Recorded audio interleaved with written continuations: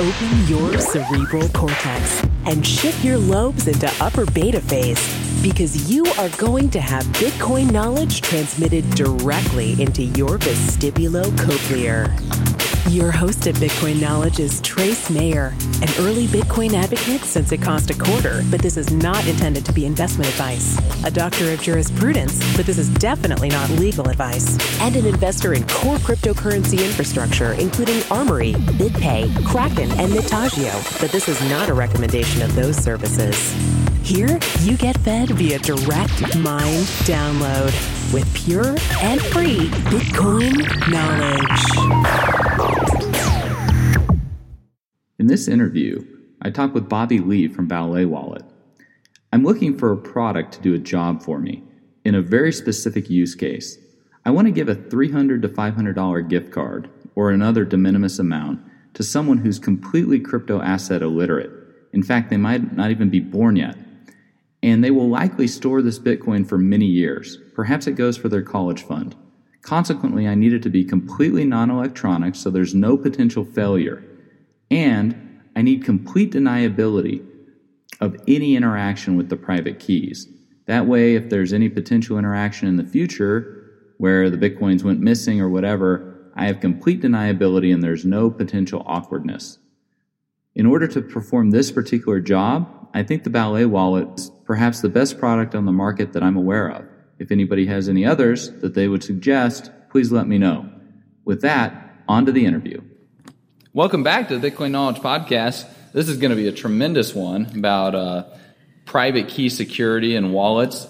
I have with me the CEO and founder of Ballet, Bobby Lee. Welcome to the podcast. Hi, Trace. Thanks for having me here. I'm really excited. I'm so happy to be here on your podcast. Yeah, awesome. So you're mostly known in the industry as the CEO of BTC China.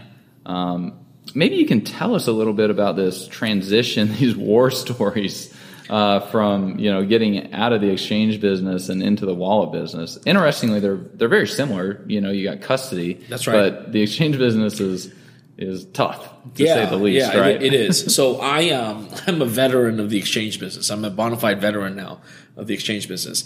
So people know me primarily as the co-founder and CEO of BTC China. We later renamed ourselves as BTCC.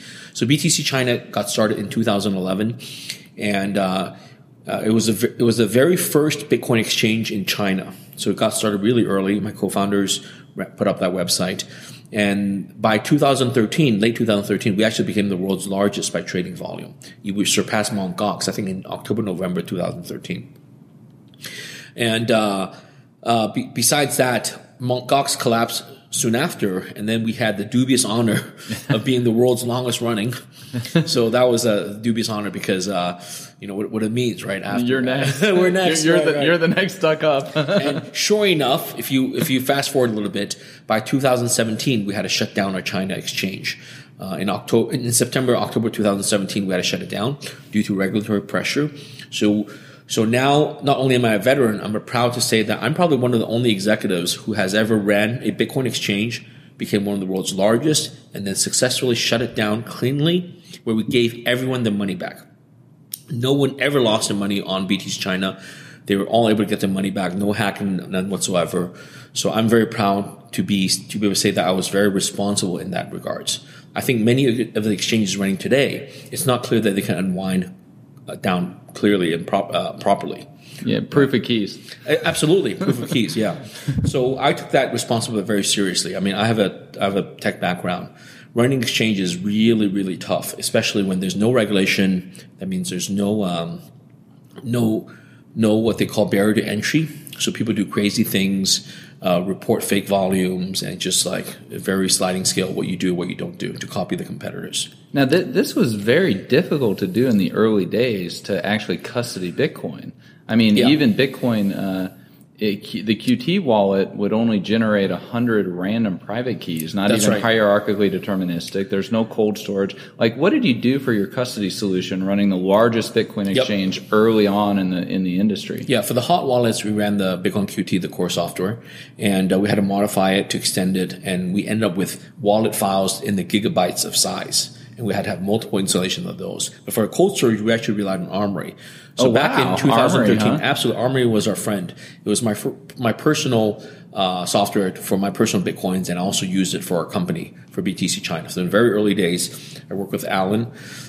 We got in touch with him, and we used Armory for our cold storage days. We had offline computers, secured in bank vaults with Armory seeds and all that stuff. So it was really cool. We love that watch-only aspect and all that. Yeah. Do you think you were the only guys doing that, or no? I think a lot of companies use Armory back in the 2013-14 days. Yeah, Absolutely. I mean, just core infrastructure Absolutely. For custody of the keys to keep everybody's coins safe. Yes, yeah, it was a gold standard, right? Yeah, I mean, in a lot of ways, it still is in terms of a Swiss Army knife for how you can interact with Bitcoin and whatnot. Well, I'm glad that was helpful running. Yeah, BTC China. Even for we launched a web wallet called Picasso, and the backend infrastructure we used Armory for that as well. Oh wow! Yeah, nice. Okay, so we're gonna talk about Ballet, your new crypto wallet. I actually think it's really cool device. And you gave me, kind of a personal tour of it all. I got to play around with it like a demo, And what are some of the key features of it? What's the primary use case of the Ballet wallet? Yeah, so after I sold my company in 2018, I sold BTCC two years ago. I was fortunate to get out of it cleanly. And I spent a year on sabbatical. And over the last 8-9 years, I've met a lot of people. I've encouraged all my friends and family to invest in Bitcoin as a digital asset that can appreciate over time. And what I realized is normal people, the newcomers, they don't have computer science degrees. They're not the nerds. They're not the geeks. So they don't have the patience to deal with actual wallets, whether software or hardware wallets. And in the end, many of them come to me and say, Bobby, will you just hold on to my Bitcoins for me? Right? And I've done that over the years, custodying other people's Bitcoins, my friends and family. And I realized it's such a hassle and such a responsibility. What if something happens to me? So finally, over that course of 2018, I thought I should build a better wallet that allows my friends and family, normal, regular people, smart people, college educated, but just not super tech savvy, for them to custody their own private keys in an easy solution that they can truly use themselves without expert assistance. So I set out to do that. And that was from my experience. I used my strong experience from BTCC where I was a coin maker for BTCC Mint. These were titanium coins that had the Bitcoin private key on a sticker, tamper evidence sticker, like a Cassacia coins. So I had 2-3 years of experience making those. In fact, we made over, I think, 22,000 coins from BTCC Mint. Wow. With a total value of 8,700 plus Bitcoin's BTC value. So today that's $80 million. Wow. And I took that job very seriously. Back then it wasn't $80 million, but today it is. So I'm proud to say those coins have never been breached. They have never been swept, unauthorized. And the reason I know that is because I deleted all the private keys. I'm a public figure. I had no intention to scam anyone. I don't have intention to scam anyone now. I delete all the private keys. I can sleep at night.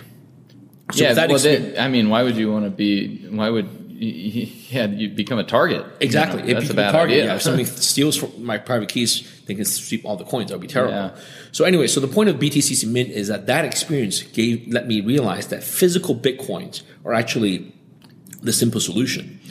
To newcomers. Yeah, they're beautiful. I interviewed Rodolfo about OpenDime. Yes, and these is really cool because the blockchain is immutable, and you can't ever, if you can have transactions happen below the base layer. Yes, meaning in physical. Yeah, in physical. Yes. You can have transactions that happen before the base layer. Exactly. Or transactions above the base layer in Lightning.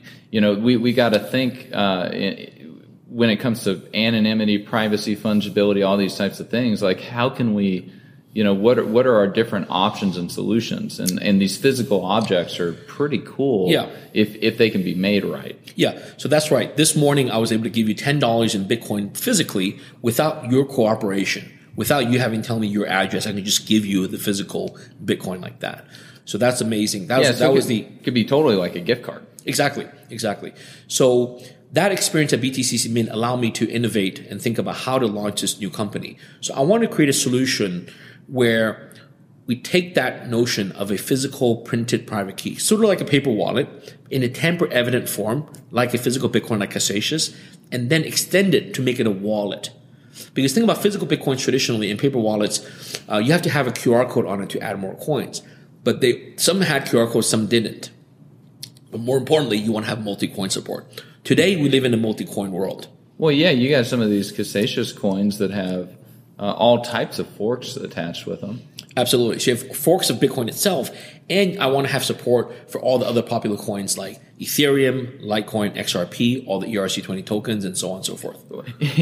I mean, shifting to kind of a funny story, like I would like to know how you learned about Litecoin. Oh yeah, since that's your brother, right? Like, yeah. So, I mean, how much Litecoin must you have? Like, if that's right. So you guys were mining it together for 6 months or something.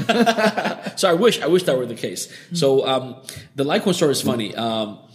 So obviously people now know Charlie is my brother. People still question me, are you like Charlie Lee? Like I tell them I'm his brother. People like think that's crazy. How could you be Charlie's brother? But I am. I have pictures to show. You know, obviously I'm his elder brother by 2 years. He's very smart. He and I both studied math and computer science very early on. And he went to MIT. I went on to Stanford. So the Litecoin story is this, okay? So we were, by the way, I got into Bitcoin from Charlie in 2011, in the spring of 2011. And I got into mining from him. He was trying to unload his mining equipment, and I was a sucker. Like, okay, I'll buy it from you. I'll buy your GPUs. That's exactly when ASICs right. are coming out. Yeah, he was ordering the Butterfly FPGAs. Oh, jalapenos. Yeah, exactly. And then I said, okay, I'll take your old GPUs. He sold them for me for like, I forgot, it was like $800, and I brought them to China. So he was in the Silicon Valley, so I was mining in China. I had a room, set up with my own rig, 4 GPU cards, mining for the whole summer. I only got like $800 worth of Bitcoin, but that was actually 20 Bitcoins. Holy so cow. That was awesome. Yeah. Looking back, I should have kept that machine on for longer. But the Litecoin story, so that summer we actually switched to mining a separate coin called IO coin. So he told me, there's a new coin coming out, we should mine that and sell it, So he's always been an altcoiner. Yeah, exactly. So I followed him and mined IO coin for like 3 days, and then we switched back to BTC and sold that. I forgot how much I sold it for, but it was just a few dollars or whatever. But later that year, 2011, in November, he apparently started Litecoin, or October, November. I had no idea. So it wasn't until like 2 years later that one day he told me, oh yeah, Litecoin, I started Litecoin. I'm like, what do you mean you started Litecoin? Like by then, Litecoin was already in the vocabulary. We all knew about Litecoin. And I was like, what do you mean? He's like, oh, he's a creator. I'm like, what? You're the creator? Like you? Like Charlie, you're like the sole creator? I thought he was just a contributor. You know what I'm saying? Yeah. I thought he was just like, oh yeah, he was like a contributor on Litecoin. But he told me he was the one who started it. I was like, whoa. The chicken. Yeah. So that was in 2012, like a year later. Oh man, that's funny. So that's why we have multi-currency support in the Ballet wallet. Yeah. We unfortunately, through the efforts of my brother, we no longer live in the Bitcoin only world. That's true. I mean, we got all types of stuff, ripples and ethers and Bitcoin cashes that are the real Bitcoin. Yeah. We got Bitcoin gold. I mean, we got all types kinds, of and all the tokens and all the utility tokens and the security tokens and all that stuff. So when we're dealing with like the innovations that you've made with the Ballet wallet, what are some of those that kind of help enable all of this support? Because we're talking about being able to take a brand new person and going from 0 to 60, where they're custodying their private keys exactly in a cold storage Absolutely. For multiple coins. I mean, this is really kind of wild compared to like back in the day.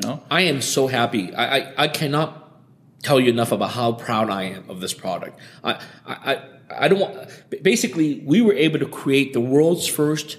Essentially, it's a glorified paper wallet. It's on a stainless steel card. But the technology is a paper wallet, but it has multi-coin support. That has never, ever been done before. Think about it. There's no paper wallet solution out there that has multi-coin support. Mm-hmm. And further, we're using BIP38 technology. This is invented by Mike Caldwell, with Casasius. BIP38 allows us to do a 2-factor private key, meaning the private key is actually created through the use of a passphrase and an encrypted private key. You need those 2 pieces to create the actual private key. The analogy is, this may not be the best analogy, but I thought of it. It's like a sperm and an egg. In order to have the embryo, you have to fertilize the egg with the sperm.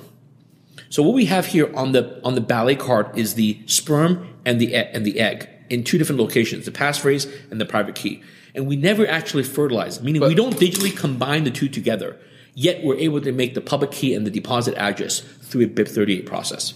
And the way that the fertilization happens is you scratch off and then combine the encrypted private key with the passphrase. Yeah, exactly. And you do that, the customer would do that in person using our app, or they could use open source BIP38 process. I'm very proud that this wallet is non-proprietary, meaning that I've designed my company and myself out of the process. If one day something bad would happen to me or a company goes out of business, all the coins and the assets on the Ballet wallets for everyone worldwide will still be safe because it is non-proprietary. You can always get it out yourself using BIP38 standardized software. And we even released our own software that does multi-coin support. It's open source on balletcrypto.org. It's open source on GitHub. It's like a JavaScript. Yeah. No, that's very much like bitaddress.org. Okay. Yeah. I mean, that's just phenomenal because then it removes some trust from it. I mean, you still had access to the private keys, though, right? Correct. Maybe you can help explain a little bit of this potential risk area that's involved here. So I absolutely admit that our wallet, to use a wallet, you have to trust us as a vendor. But the reality, let me do a side story. The reality is anything physical, you have to trust a vendor. Okay, any hardware wallet, even a can of Coca-Cola, you have to trust them that they did not add rat poison into the Coca-Cola or a bottle of water. Now, your question is, why would they add rat poison? Of course they wouldn't add rat poison. That would be counter to the business model. For the same reason... Unless they're a pharmaceutical company. For the same reason, we don't... Our business model calls for us to not be a custodian, and we do not want to be a custodian. Because at BTCC, I built a mobile wallet called Mobi. That was a custodial wallet where people open accounts with us through mobile SMS, mobile numbers, and we custody your Bitcoin. We make it easy for you.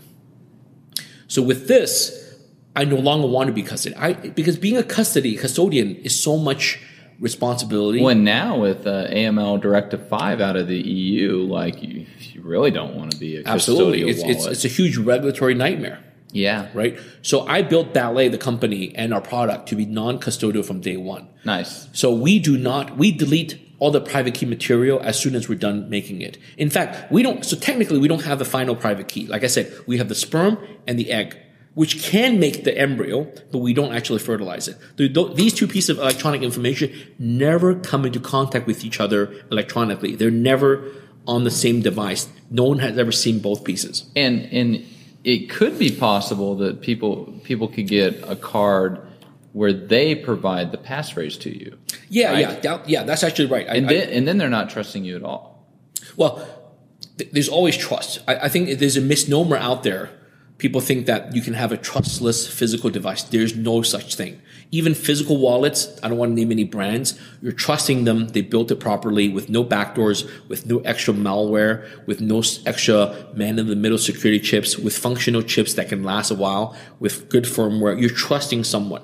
There's no such thing as a trustless device. Well, unless you're general purpose computer and then you're running code like Armory or Bitcoin Core or something. You're trusting the CPU maker. You're trusting the Well, that's why you firmware. get a purism. Well, you're trusting a lot. You're trusting the hardware, even the Raspberry Pi. You're trusting the chips in there. You're trusting the bootloader. You're trusting the software operating system. Yeah, purism tries to make the entire stack from the free open source software so that you're able to kind of verify all of it. Sure. Even though it's open source, you still have to trust it because you can verify it, Right. but even the verification, sometimes you overlook a bug, a critical security bug. Like open source does not mean like when the NSA had NIST compromise the constant. That's right. That's right. I mean, yeah, you can have open source software with random number generators that are faulty, that are not intentionally faulty, but in hindsight, over time, you realize, oh my gosh, there was a huge mistake in the random number generator. How the entropy is generated. Then your seed is compromised. Exactly, it's compromised. It's selecting a seed instead from a wide space, it's from a narrow space, and that really knocks off a lot of bits from the entropy of the seed. Right. So my point is, I'm not trying to deny trust. Trust is important. It's necessary in real life. So what we do is through the creation process, I'm involved. I've been a coin maker at BTCC for many years. Right. So with that experience, I think I made over 22,000 coins at BTCC Mint. I think over 8,700 Bitcoins worth. That's over 80 millions of money today. So I didn't retain any of the private keys. I deleted all of it. That's why I know BTC's mint coins will always be safe. I can sleep at night knowing that they can be safe because I deleted the private keys. There's no way I can sweep it even if I had wanted to. Right? For the same reason, we absolutely delete the private keys. It's like if I were the manager of a factory of a Coca-Cola bottling plant, I don't want to have rat poison in my factory. Right. I don't want any risk of rat poison falling into the Coca-Cola. For that reason, I delete the private keys. Right? So we use BIP38. We actually split the manufacturing process. Trace, you might be interested in this. Our headquarters is in Las Vegas, Nevada. Nice. Our U.S. headquarters. And we have a China office in Shanghai. So we do the passphrase creation, the generation of the passphrase in Las Vegas, Nevada. I don't just rely on an offline computer with random number generator. I add dice rolls. We do 150 dice rolls on top of it to create the passphrase. And then we create the BIP38 intermediate code, which I bring to China. And that can be transported. Anyone can see it. You cannot reverse back. Right. And then the intermediate code gets seeded in to create the so-called encrypted private key. And for that process, we add more entropy. You need entropy for that. And I add manual dice rolls. Nice. Okay. So I think we've done a good job of creating the good entropy for both the passphrase and the encrypted private key. And then there's the secure printing facility and the scratch off and all that stuff. Yeah. Maybe you can talk a little bit about this sticker, because this sticker is really cool and it's smelly. So, but the right kind of smelly, not the smelly that you can track like on the blockchain. Yeah, we haven't publicized this on our website, but essentially the Ballet wallet has a tamper-evident silver-looking sticker on it. The sticker serves two purposes. The sticker number one is the top of the sticker has the deposit address. This is the world's first wallet that has no setup. Literally, you buy this wallet, you could use it instantly. You can give it to grandma. You can give it to grandma. You buy it, or she can buy it. You can load Bitcoins in there. You're good to go. You can load Litecoin, Ethereum, anything you want. You're good to go. Okay. If it's a primary coin, you don't even need the app. And if you do have the app, then that's how you're able to manage and see like all the coins that you got on there. Yeah. And you're relying on someone's node, right? For all these various coins. We have our back end that what I'm saying is the user's relying on Ballet's nodes that are then connecting. So it's not like you're running your own full node of these coins. There is a little bit of you guys have created the private keys, even though you've asserted that you've destroyed them. Correct. So there are. It's not like it's following the 95-page Glacier protocol. But, for a brand new person who's coming into crypto, or for giving a $25 gift card to somebody, that's got crypto on it, like this is, the $25, given the amount of security that you can get with this versus the convenience, because that's usually the trade-off. Seems great, kind of like an AOL disk, help get internet into people's hands quick. Yep. So this is absolutely, we designed this for new users. We're trying to bring on the next 1 million, 10 million, 100 million users. Okay. We're talking about regular people. We made it physical. It's a bearer asset. So once you put Bitcoin on this card, because it's a single card, all the private key information is here and it's not replicated anywhere else in the world. It becomes a bearer asset. So you can give this to grandma, give this to your girlfriend, give it to your cousin, weddings, Merry Christmas, Happy Birthday, Happy Valentine's Day. Great for gifts. It's a programmable Cassatius coin, meaning they could load any amount on there you want. This morning I loaded $10. I could easily load a $1 or $100 or $1,000 or even $1 million and hand it to someone. Now you can think of all sorts of use cases by loading various amounts of Bitcoin. We can even support stable coins, USDT, USDC. We support all the altcoins and all that stuff. ERC20. Absolutely. If you have ICO tokens, you can load it here and you can spend it later. Yeah. Wow. I mean, that just 0 to 60 super fast. That's right. Our objective, to bring crypto, make it accessible to everyone in the world. And then once people start getting that experience, then they can move on to the more complicated stuff that doesn't have the particular risk factors that this could.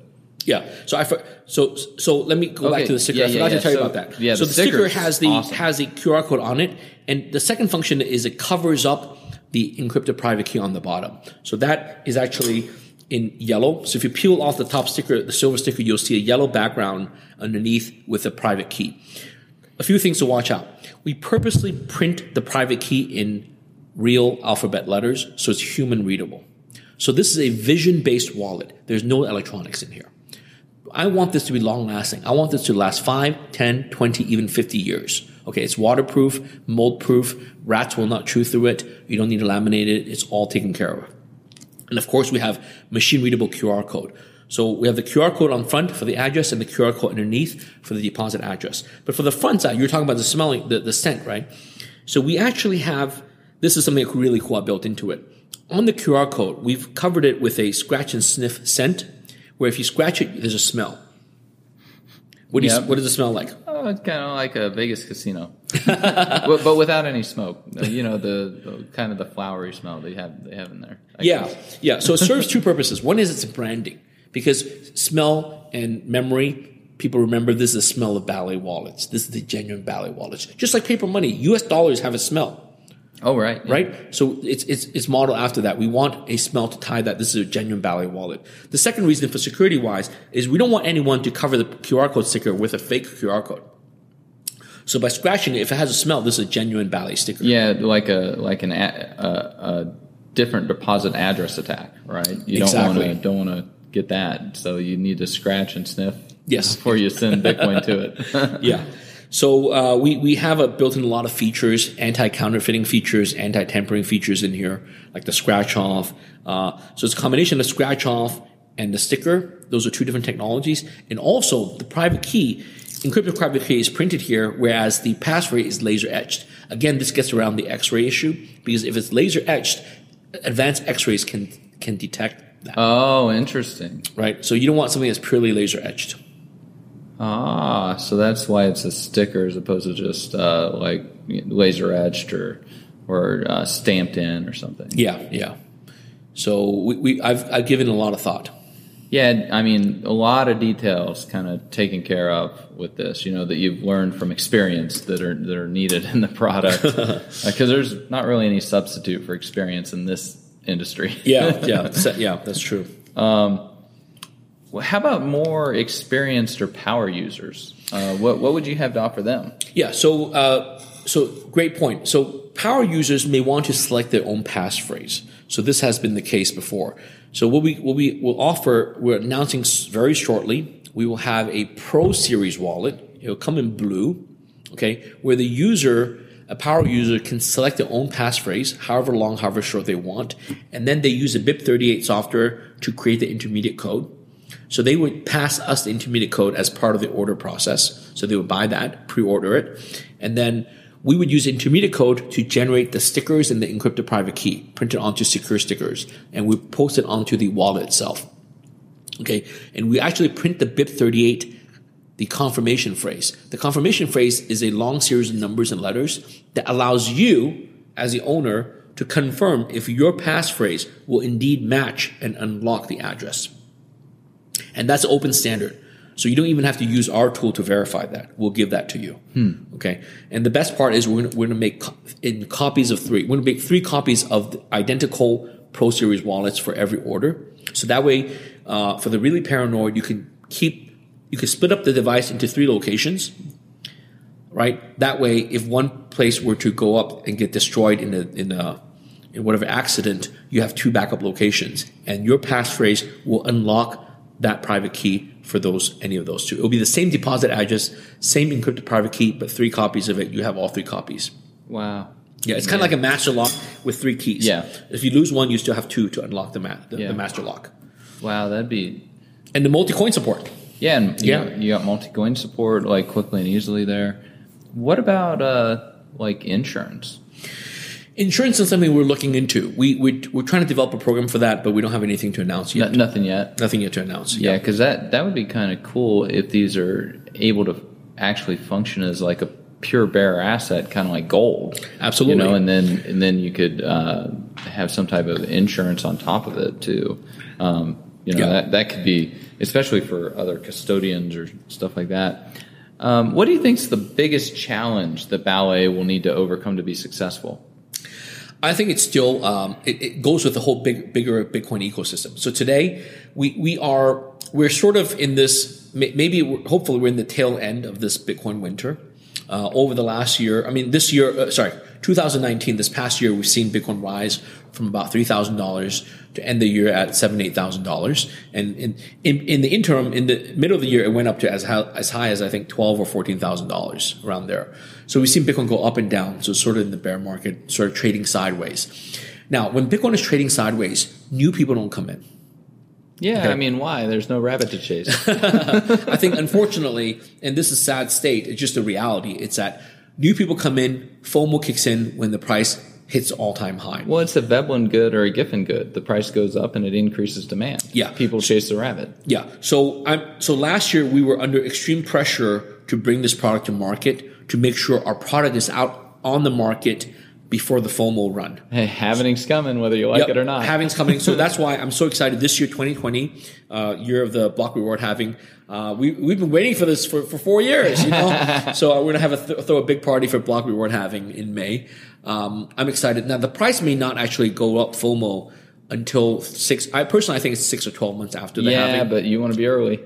I want to be there. So we're going to have the Ballet wallets available worldwide for purchase. And we think that truly when the FOMO hits in, when new people want to buy their own Bitcoin, they should custody Bitcoin, because proof of keys is so important. Trace, I'm so happy by your proof of keys effort, because this is exactly why we built this wallet, for people to hold their private keys, cold storage, they custody their own coins. Yeah, well, that's one of the problems I found, and I don't blame it. It's proof of keys can be daunting, and people need to do their homework. You don't do your homework, you're going to get wrecked one of these days.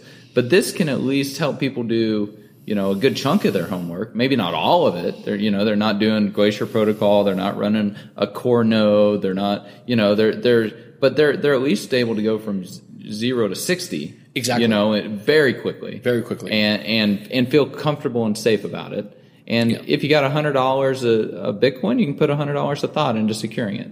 If you've got 10,000, you need to put a little bit more of thought into that. Yeah, I think our product is really aimed for the new users. So for all the Bitcoin industry people who are listening to this podcast, everyone who's listening to this are industry people. You own Bitcoin, you own cryptocurrency.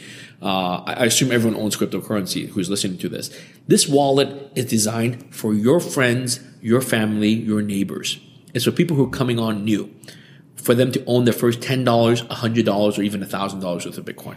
And I would be nothing more than proud if our users eventually, through their own education and time, they upgrade to use more fancy digital wallets, hardware wallets, and so on and so forth. But this is the gateway entry drug. Yeah, and it gets them in super quick, cost effectively, both in time and money. It's not like they're going to get analysis paralysis because it takes like 3 days to read the 95-page white paper where they don't even understand any of the words, that are technical jargon, right? Yeah. So speaking of analysis paralysis, that happened to me, okay? So in 2011, when I first got into Bitcoin, I had analysis paralysis about how to store my Bitcoins. I postponed purchasing Bitcoin for 2 years. 2 years? Absolutely. That's a true story. I did not buy Bitcoin for 2 years because I couldn't figure out how to store it securely.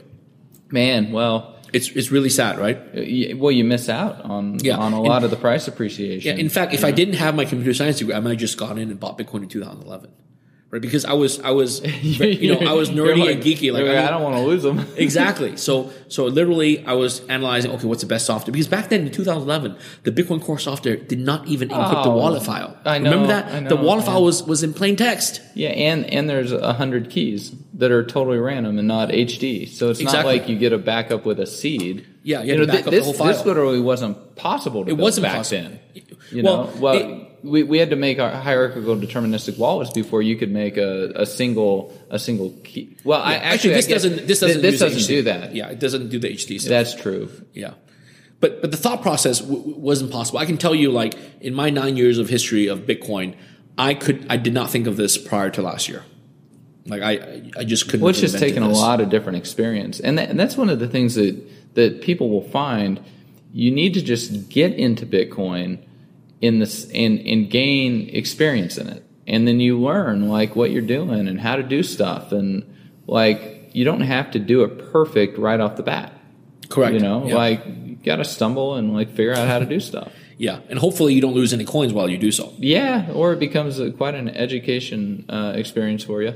Yeah, over the years, I've seen so many people lose real coins, whether it's Bitcoin, Ethereum, Litecoin, due to mismanagement of their wallets, of their passphrase. You could be the smartest person. You could think you have the best memory, but the reality is human memory, brain chemistry is actually fallible. Oh, yeah. People forget. True story. Last month, December, I had a hardware wallet with a PIN code. It gave me 3 chances to type in the PIN code. I blew it. I typed it in wrong all 3 times. It wiped the device. Oh my gosh. Happened to me. Now, thankfully, I had the backup, the root recovery seed. But that was in a different location. It took me another week to get access to the recovery seed to pull out the recovery seed. You're doing it right. Yeah. So, and also the other thing I learned from EMC, my previous company, for storage is a backup is not a backup unless you've tested it. Oh, no kidding. Yeah, right? That's why if you write down the recovery seeds for your hardware or software wallet until you restore from the backup, that's not a valid backup. Right. So most people just write it down without actually trying the recovery. They may have chicken scratch handwriting. They may have the words wrong, the spelling wrong, and then they're really screwed. They find out later. Yeah, I mean that's why we had you printed it off. With Armory. That's right. I remember that. The secure printing Yeah, and then feature. we had a secure print feature in case you didn't trust your printer. Yep. But yeah, and one of the things I like to do is I actually have a totally separate device that I then restore the backup on. Yeah. Just in case. Absolutely. Because I'm just kind of overly paranoid when it comes to all this stuff. I'm very paranoid too. The ethos is in me. Our model, the mobile app is available on iOS, Android, Google Play. It's actually a watch-only app. So for the technical people out there, it's a watch-only wallet. When you scan the Ballet wallet with a mobile app, the wallet software does not get any credentials. Meaning you could lose the app, it could get hacked, you could delete it, you could upgrade your iPhone and not forget to reinstall the app. You will not lose your coins because the coins are stored physically on the card itself. So the card is a bearer instrument. Don't lose it. And can you import the private key into the mobile app and turn the mobile app into a hot wallet? No, we don't do that. As of today, the feature set, we purposely do not allow the mobile wallet software to store the keys. Well, how do you send a transaction then? Okay, so when you send a transaction, what you do is that you're creating a bunch of hodlers. So to send a transaction, you could like I said, you could use open source BIP38, or we've built this really nice slick mobile app, and you scan the wallet, and essentially you have to fertilize the egg and the sperm. So you scratch off the passphrase on the bottom, and you also peel off the sticker of the top, and you reveal the encrypted private key. So the mobile app will walk you through the process. It will ask you what coins you want to send, to whom do you want to send it to, what amount, and then it'll ask you for the passphrase and the encrypted private key, and they'll sign the transaction and let you review it before you click send. But by the time it shows you to let you review it, it has already signed the transaction and deleted the private key information from memory. Oh, okay. So it doesn't store more than whatever nanoseconds it takes to sign the transaction. So when you press send, then it broadcasts the transaction onto the public blockchain for whatever coin you're sending. So it's completely a watch-only wallet.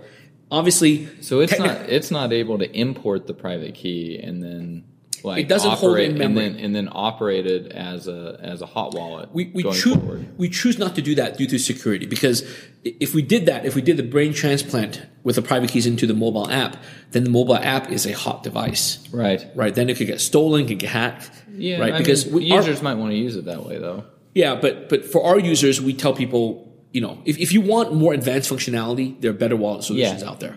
We designed this for the newcomer, right? And but we do have a feature where we can import paper wallets or other Ballet cards. So this is really good for old timers who have paper wallets with their Bitcoins from pre-fork days. You have Bitcoin, Bitcoin Cash, you just Bitcoin don't want SV. to run everything. Yeah. So it's been a hassle how to pull out the forks. So if you buy a Ballet physical wallet with a mobile app, you can import the paper wallet. It'll sort out all your fork coins. It'll show them nicely, show you the market value. And then from that, you can then peel the Ballet wallet and send it out selectively. Oh, nice. Yeah. And even, for example, here's a reality. What if there's a replay attack? Exactly. Because they're clowns. Yeah, exactly. So Bitcoin SV and Bitcoin Cash apparently do not have what is it called? Replay protection. Replay protection. Okay, they don't have replay protection for their ideological reasons. So we actually detect that, and we will add dust to the transaction so that you can send out your Bitcoin Cash or send out your Bitcoin SV without both coins going to the same destination. Oh, that's sure nice. Because I've seen people run into that problem before. I've seen people deposit Bitcoin Cash into a BTC address, could not get it out, stuff like that. So we have really thought this through to protect the new users from making dumb mistakes. Nice. That's, anything that can help them not fall in the ditch, right? Yeah, fall in the ditch. What do you hope to achieve in like 5 to 10 years? Like, what's success look like for Ballet? So for me, after selling my company and also from being an early Bitcoin investor, I'm financially independent, as you can imagine. So I could retire. Heaven forbid we have a bunch of honey badgers like that. So I could retire, honestly, but that's boring.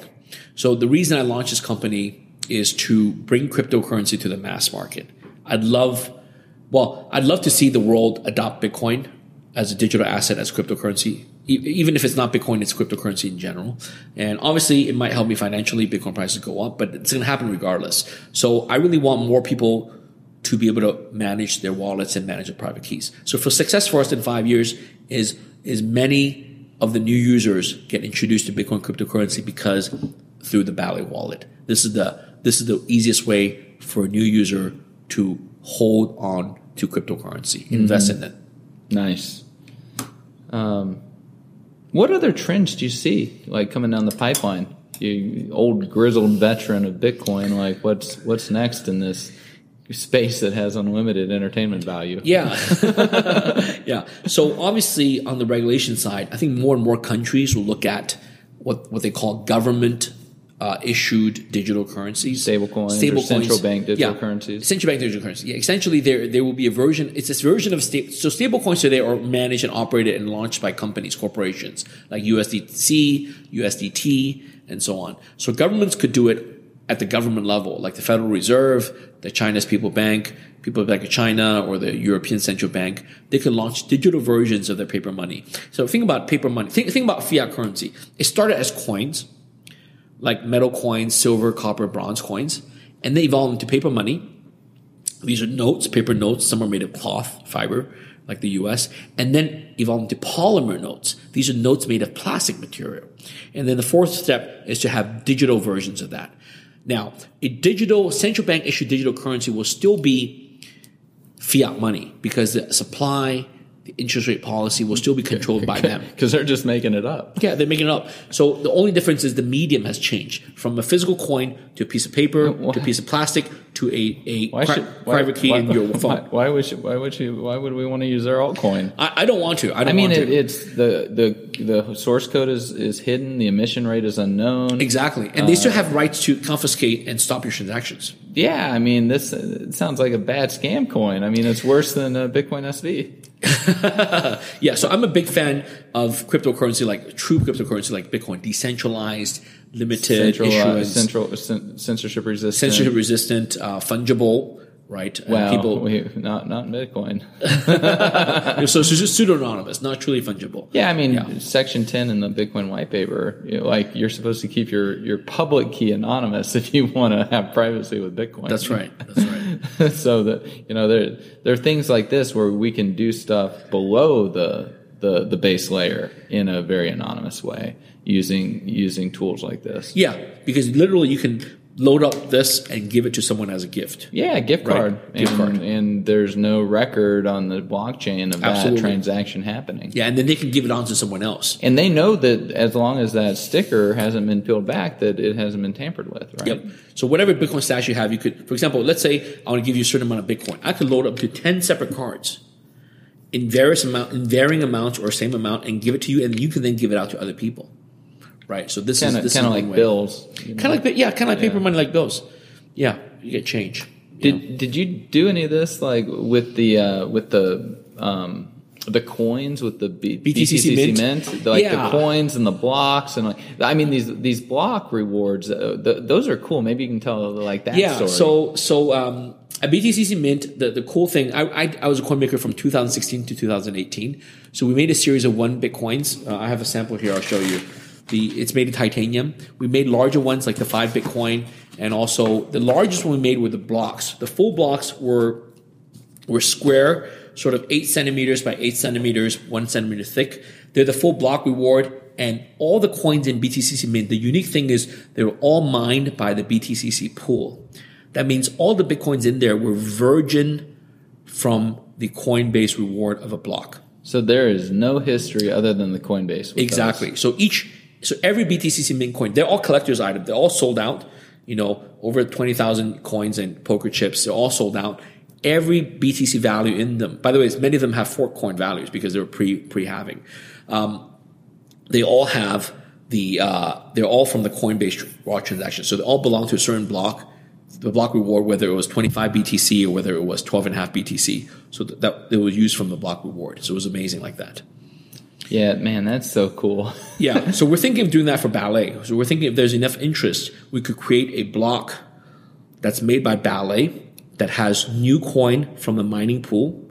And it would have, if it's before May of 2020, it would have 12.5 or more BTC in it, including all the transaction fees. So it's a unique, like a gold nugget. Every block is unique. And then after May, it will come down to 6.25. Yeah, it's so much fun. We got to make it fun in the industry, right? Add some collectible stuff, some stuff that's easily transferable without any history to it. Let's have some fun. Yeah. Private keys, getting to hold them, secure devices, all this type of stuff. Yeah, I love this space. I think it's it's just so great to be part of the Bitcoin community. What really drives you with it? I mean, with me, it's monetary sovereignty. What's it? Yeah, what's kind of driving it? Maybe what I'm going to say is similar to what you have said. I call what drives me is freedom of money.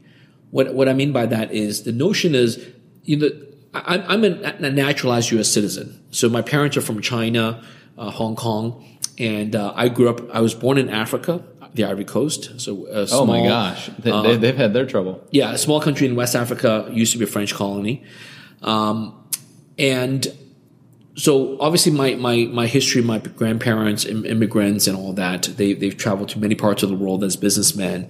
So I've seen people trying to move money, move gold bars, and so on and so forth. And in the late 90s, we emigrated to the United States and became naturalized U.S. citizens. And I'm so proud to be an American now. I love being American. I think the Constitution is underrated. Not to me. Well, what I'm trying to say is, during school we all learn about the Constitution, right? But these days, as an adult, I appreciate it so much more than what I learned in the school. You're right. I think I did a bad job of really understanding it when I was young in high school, and today I realize, oh my gosh, the Constitution is so awesome. Because my family now, we live in China for business and family reasons. Yeah. Right. So living in China as an American, I really appreciate the U.S. Constitution so much more, and the Bill of Rights. Right. The Second Amendment, the freedom of speech, freedom of religion, freedom.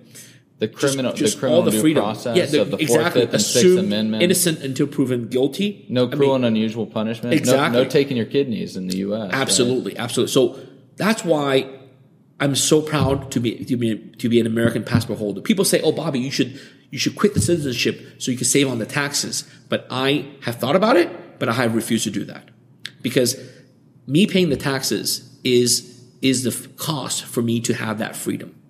Right. Regardless if you're voting every year, every 4 years, as an American, we have all these rights that not many people in the world have. Yeah, and we should be grateful for this. Out of the 55 or so that attended the Constitutional Convention and the approximate 55 or so that signed the Declaration of Independence, I'm related to 30% of them. Wow, that's awesome. Their blood's inside of me. That's awesome. Yeah, they decided to go up against that monarchy. Exactly. And they're trudging through the snow with bloody feet, and they're crossing the Delaware. Yeah. And now, some people don't appreciate that. It's so, both of my grandfathers stormed Normandy Beach on D-Day. Wow. Omaha Beach and Utah Beach. Yeah, we have to fight for it. If you want your freedom, how bad do you want it? Yep. Previous generations, they fought for it. Yep. And it was painful and it was bloody. And this is war for monetary sovereignty. Absolutely. This is war for these rights. And, we're talking about freedom of speech. We're talking about freedom from confiscation. Yep. Searches and seizures. Unwarranted search and seizures. Yep. We're talking about monetary provisions, like no state shall emit bills of credit or make anything but gold and silver a legal tender. Yep. These are all essential rights that are enshrined in the Constitution. That's the supreme law of the land, and Bitcoin fits right into all of that. Absolutely. So to me, I call it freedom of money. I think the idea that we as people, especially as citizens of the United States, we as Americans, we should have freedom of money. Think about what money is. Money is essentially a proof of my past work. So whether it's a summer internship fruit of your or labor. full-time, fruit of my labor, right? Because the fruit of my labor is money we have today. And the value of money is a reward for my labor. So I should be able to preserve that value. The pursuit of happiness. Yeah. What are you going to choose to decide, do? And what are you going to do with it? Yeah, I should be able to decide whether I spend that value today or save it for tomorrow. But knowing that tomorrow or next year, 10 years later, that value should not be diminished. It should not be usurped from me without my permission. I should pay my due taxes, but I shouldn't get that value of my money denied and taken away from me through inflation and bad monetary policy. Confiscation through inflation, that's a form of taxation without terrible. representation or due process of law. And it's a completely unconstitutional system because the federal government's given no power to make anything legal tender, let alone a Federal Reserve note that's issued behind closed doors with closed source software with an emission rate that we have no idea what it is. Yes. This is an unconstitutional monetary system that's oppressing people by stealing the fruits of their labor. Yeah. Today I just saw a image, I forgot where. It was a snapshot of McDonald's hamburger prices in the 1970s. Right, yeah. It's like 30 cents, 50 cents, right? And today, McDonald's, I think last week I had a quarter pounder with cheese. I paid $10 for that quarter pounder and cheese meal. And one day, I kid you not, someone's going to pay $50 for a quarter pounder cheese meal at McDonald's. Yeah. And that's just wrong, right? That if I'm earning minimum wage or whatever, that $50 today can buy me a steak dinner, whereas $50 tomorrow can only get me a McDonald's meal. Yeah, and how do you save? And how do you accumulate capital? And capital becomes our productive base that allows us to be able to raise the standard of living of everybody. Because we're being more efficient with the use of tools and all these things. Yeah, so capital formation, that's what lifts us out of poverty. Capital formation and property rights. Yeah. And what monetary rights. More essential property right is there than the right to money? The right to money, yeah. Well, thanks so much for being right in the middle of the fight. General Lee, CEO, founder of BTC China, formerly the largest and longest running Bitcoin exchange at the time. Yeah. And also now the founder and CEO of Ballet Crypto. You're not just riding off into the sunset with your cowboy hat. You're getting back on the field. Yep. And you're deciding trying to make a difference. You're arming people. You're arming people with the tools that they need to fight this war. Absolutely. Absolutely. I think this would be very popular in many of the third world countries in South America. People can really hold on to the crypto because they don't want their money to go through government inflation. Well, you mentioned Africa. Africa too. Africa's a bank account. The fees on a bank account are as much as your cell phone subscription annually. Yeah. It's like $200 a year for bank account fees, and you can get one of these wallets for kind of fraction. Yeah, we sell these for $35. $35. Yep. $35, you're up and running in 5 minutes. Yep.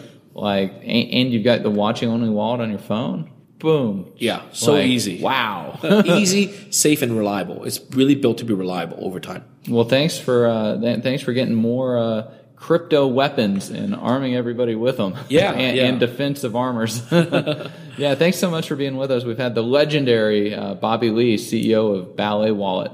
Okay, thank you, Trace. Be sure to get a copy of the free Bitcoin Guide at freebitcoinguide.com. Got a question or suggestion? Record your voice at bitcoin.kn. Don't be shy. To help the show, share bitcoin.kn with friends, post about it on Reddit, and otherwise spam the interwebs. Your iTunes comments and 5-star reviews are very important to us. Please continue tuning in to the Bitcoin Knowledge Podcast, where we release interviews with the top people in the Bitcoin world. Now take some choline and let that Bitcoin knowledge consolidate.